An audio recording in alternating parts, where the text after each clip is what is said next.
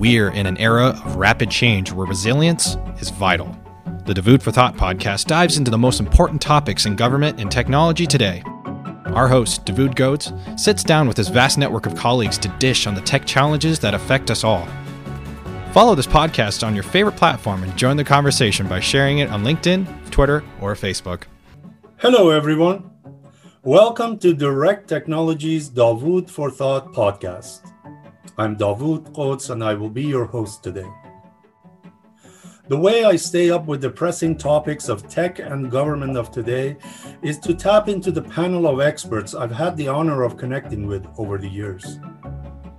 Today, we are honored to have retired Army Colonel Keith Tresh on our podcast.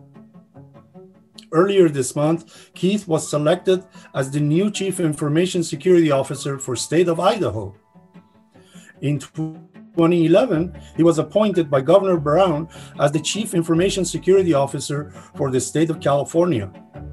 Prior to that, he was employed for 12 years with the California National Guard, working initially as telecommunications manager and ultimately serving as their CIO and IT director.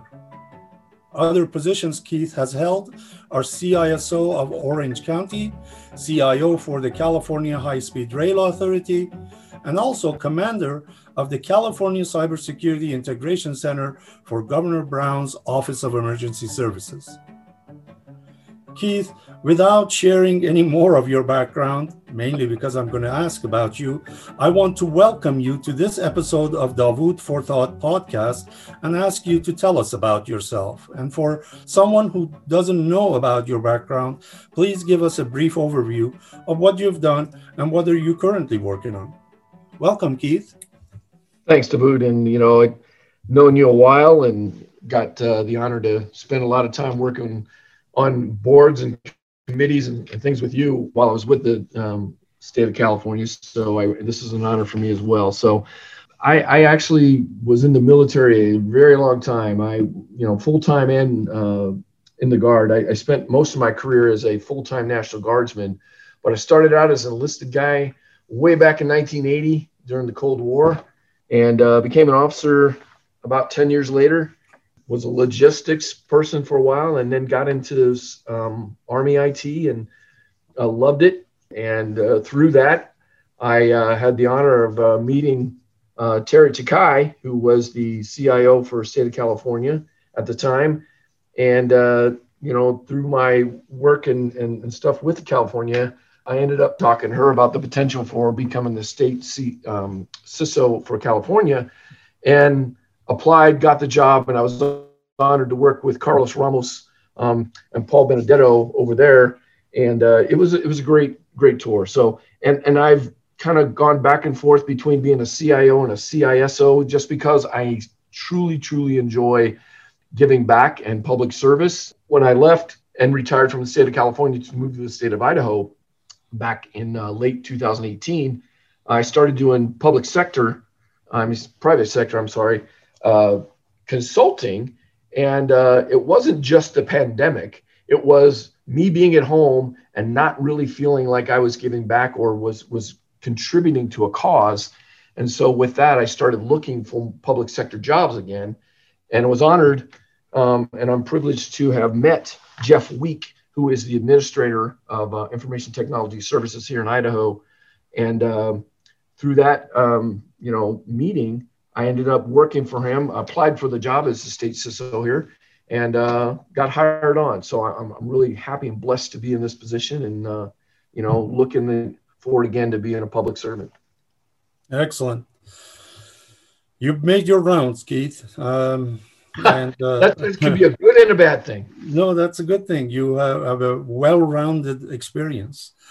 One of our founders at Direct Technology, John Serkiu, is also a retired Army guy, and I'm sure he would be pleased to know that we had you on the podcast today. Awesome. Direct Technology is a veteran-owned consulting firm. That's great. Keith, from your perspective, what emerging trends are you seeing in our field that we all should be paying more attention to these days? Well, I don't like to do the obvious and the cliches, But I think earlier this year, when the supply chain issues started happening, with first of all SolarWinds, and then with the Microsoft Exchange issues, that those are, I think that's something that, one of the areas that I don't think we've really paid a lot of attention to, because they're big companies, Microsoft and SolarWinds, these bigger companies, where we can trust these things. So I think what that brought to light in my mind, and where I think we really need to start on emerging trends, is looking at the bigger companies and making sure we're not putting all of our eggs in one basket, and we're not, we're being very careful about doing that. Like, it's very easy to Microsoft's got pretty much a whole arsenal of things you can get from them on all across your network. So just being careful that we're not losing sight of, we have to remain vigilant on security, and any company at any time can be a victim of a cyber attack and could truly disrupt a lot of things. And I think the events of just recently, with the pipeline hack, shows us that nobody is immune, and we need to remain vigilant on all areas. I think what happens is we get focused on certain areas of cyber and we lose track of other stuff. We have to really try to remain as flexible and be looking at as many things as possible based on our resources. Definitely, cybersecurity is a trend that has picked up, and everyone is paying more attention to it, from the legislature to directors to secretaries to CIOs, CISOs, of course. And it is an area that does need more attention, as we have learned every day. For sure. I think you would agree that adjusting to the pandemic was challenging for many organizations. And now everyone is thinking of what the next major disruption is going to be and how can we better be prepared for it. So resiliency is a big topic of conversation these days. Mm-hmm. We have a service at Direct Technology called Resiliency as a Service to help organizations become more resilient, have a business continuity plan in place, et cetera, et cetera. What are some examples of resilience you've seen in your business in the past year or recently? And what is one thing that organizations should be doing to improve resilience? Well, I have to say that, I being fairly new to the state of Idaho, the government and information technology services, I would have to say, an example of good resiliency was my organization. I came aboard and I was very impressed by how they were able to go from, everybody's in the office to all the way, everybody's at home. Well, 90% of the people were at home. There was a handful of folks that stayed on budgetary wise and doing things that you have to actually be on board for. But so the resiliency piece was that they were able to take all of these folks and all of the missions that they were doing, but because, by the way, state of Idaho is going through what they call modernization, where they're bringing folks onto one big, platform. In other words, information technology services in Idaho is the now de facto, just like California Department of Technology is in California, where they're doing kind of modernization / consolidation kind of thing. Mm-hmm. So they were able to go and take all of these folks, and especially going through this because they were in the early stages of these things, and have these folks work. In fact, just recently we started bringing most folks back into the office here, but without disruption and without stopping the mission of the modernization that they're going through. And knock on wood, I always say this, without having any major disruptions and or major issues go on as far as cyber goes, and having any problems. So that to me was huge because, and kind of going into the other half of your question, you talked about, what can and should folks be doing with resiliency? Well, I think, again, going back to, part of thinking about what can we do better, nobody really thought about a global pandemic and had that scenario in their business continuity plan. Okay. So to that end, or based on that, I would say this: we need to be, again, much more creative and start thinking about other scenarios when we're talking about resiliency and business continuity. We have to get outside the box on our thinking on scenarios that might happen, because it's easy to say, well, a flood or a fire or, a smoking hole, your building goes down or whatever.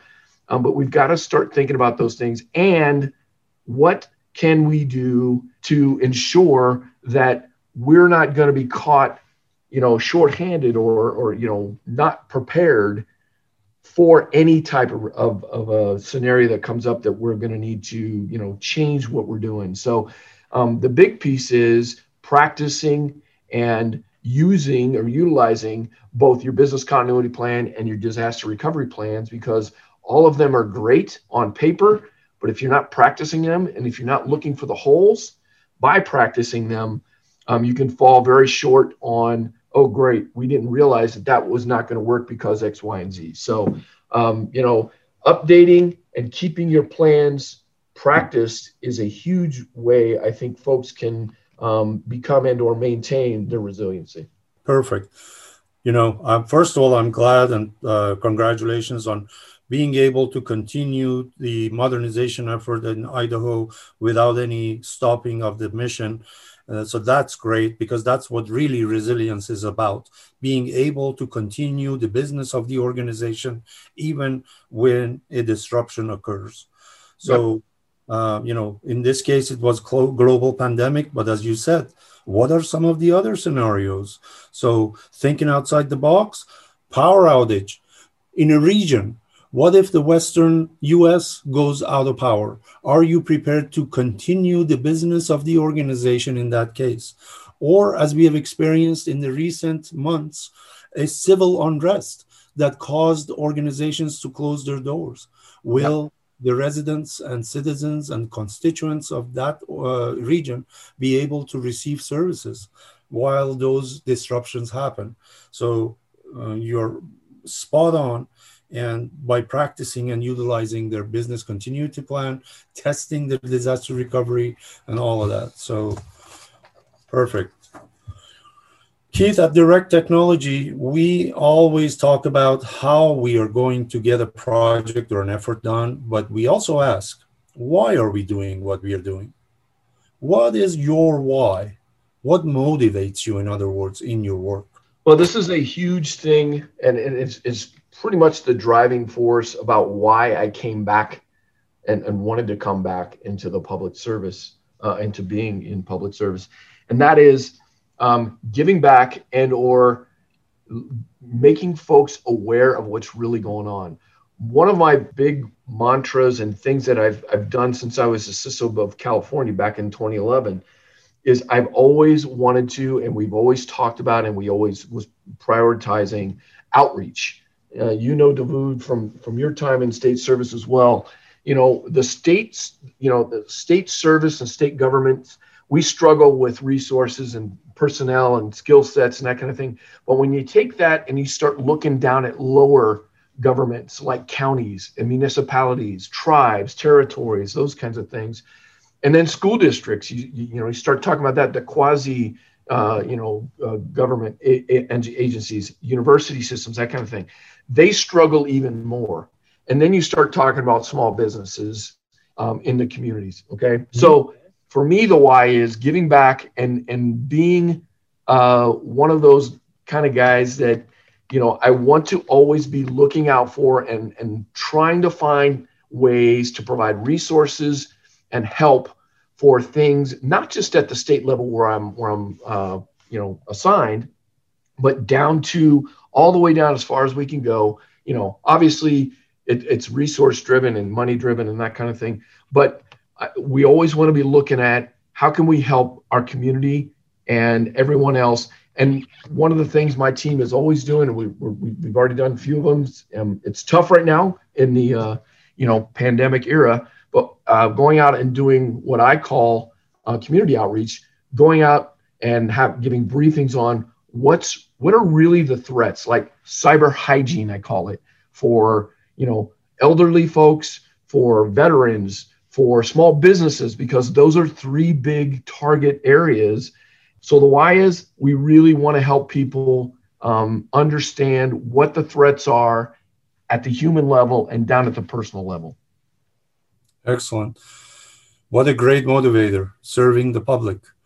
I want to take this opportunity to thank you for your service, but usually you hear that because you're a military guy. But I want to thank you for your service, for serving the public and serving in the military. It's been my honor. Yeah. This month is the Public Service Appreciation Month. So thanking all the public service employees who are listening. Keith, I'm really interested then in hearing what inspires innovation on your team. When you're in an organization, you've had many different teams working at different departments. What inspires innovation on your team? It wasn't tough for me because I say it wasn't tough when it came from the military, because this is a lot of the stuff that I use to innovate and to keep folks excited came from my time as a commander in the military. I'm a very big proponent for powering down, and I'm also a big proponent of no single point of failure. And by that, I mean, on my team, I have a very small team. I have 4 plus myself on the cyber team here. And so I've got a compliance side and I've got kind of a policy side, but we all kind of bleed over into the other areas, meaning cross-training and allowing folks to not just be pigeonholed into one job. Meaning if I'm compliance, I don't get stuck doing compliance stuff all the time. Now, is that possible every day? No. But I always have my teams work together, and I like them to always be talking to each other and understand what the other ones are doing in case that person either gets sick, wants to go out on leave, or wants to cross train. And I think one of the biggest things on innovation and keeping people excited is I'm also a big proponent of, I don't have to be the smartest guy in the room, and 99% of the time I'm not. Hiring folks that are smarter than you and being willing to listen to their ideas and allowing them to participate in, how do we get this done? Because I've got some great ideas, but you know what? I found in very, very many cases that if I go talk to my folks, we're going to get a lot more innovative ideas out of the folks that are in the trenches, meaning the guys and gals that are doing the job every day, and letting them, come up with ideas on how to, solve issues or come up with, plans to get things done. I love that. I use it every day. And I think that's a great motivator because it shows your team, number one, that you trust them, but number two, that their ideas mean something. And when they do that, they're much more inspired to stay there. As much as it may sound a little patting myself on the back, my turnover rate as a boss, I can say has been pretty good because I try to treat people like I would want to be treated. And training is another one, allowing them to develop professionally and give training. Obviously, that's budget driven, but give them the chance anytime that's possible to grow. Listening to the team and giving him a chance and letting the team come up with ideas. That's fantastic. I think some of your training in military has helped in this area as well, besides the fact that you've led many teams. Yeah. Keith, we have a motto at Direct Technology. We are the human side of tech. We want to learn more about you. So what is something that would surprise people about your background or interest? Well, one is that I have been a teacher, an adjunct professor, for the better part of 14 years. I got my master's degree in IT in 2002. And right when I was getting ready to finish my master's program, I went to University of Phoenix, and one of my advisors, I had been talking to her about, I said I really love to teach, because that was actually one of my first things thought I wanted to do when I was younger, was teach. So I talked to her, and she says, well, it usually takes 1.5 years because they want you to have some time between getting your degree to start teaching. And then they started having issues. And about a year into it, I got the opportunity to start teaching for University of Phoenix. And I taught for them from 2004 through 2014, when I went down to Orange County because I was a little tough there. I also taught at Heald College for a period of time. And now I have the distinct pleasure, my very first time, I'm actually an adjunct professor at Boise State University teaching cyber. So teaching's my passion, one of my passions, and I love it. And that's probably something I'm not sure everyone knows, that I've been a teacher for many, many years. And the other thing is, I think, is that, you know, I'm an East Coast guy. I spent most of my adult life in California, but I was born in Philly. And, you know, I still have a lot of friends and family back in the East Coast that I like to visit. And I still root for some of those East Coast teams. And, you know, my Steelers are always, you know, competitive. And that's kind of my thing. That's great. I really didn't know that you had a passion for teaching. I used to be also a instructor at a business college right after graduating from Sac State. I think you're back being an adjunct professor at your alma mater. Didn't you graduate from Boise? No. Oh, okay. I have a very checkered past, Dawood. I was on the 18-year baccalaureate program. I actually went to the Ohio State University, and oh, okay. I ended up leaving and graduating through the Army. So it's that's one of those things you have to have a separate podcast, and that might probably put people to sleep. So, well, no, I doubt it. I'm sure people are going to be interested, and I'm going to ask you, when you get your PhD, I'd like you to be back for another podcast. Knowing you probably will. Keith, where can people find you and keep tabs on what you're working on then? And how can people support your work? There's two things I'd like to add offer for this. I'm on LinkedIn, and, you know, I'm probably the only Keith Tresh ever. The entire time I was in the Army, I was the only Keith Tresh in the entire DOD, Department of Defense email glossary, or contact list, I should say. So LinkedIn. And then we here have our own website. And Idaho, we actually won third last year in MSI SAC's website competition, cybersecurity.idaho.gov. Okay. And that is a place that we, and if anybody's got, you know, we have resources there, but if anybody wants to, you know, contact us or, you know, has resources that we can help provide and they want to offer them, that's a good place to go and look and make sure that they can stay in contact with us. Excellent. Well, Keith, that was my last question. I want to thank you so much for joining us today. And I want to thank to all the listeners out there for joining us as well.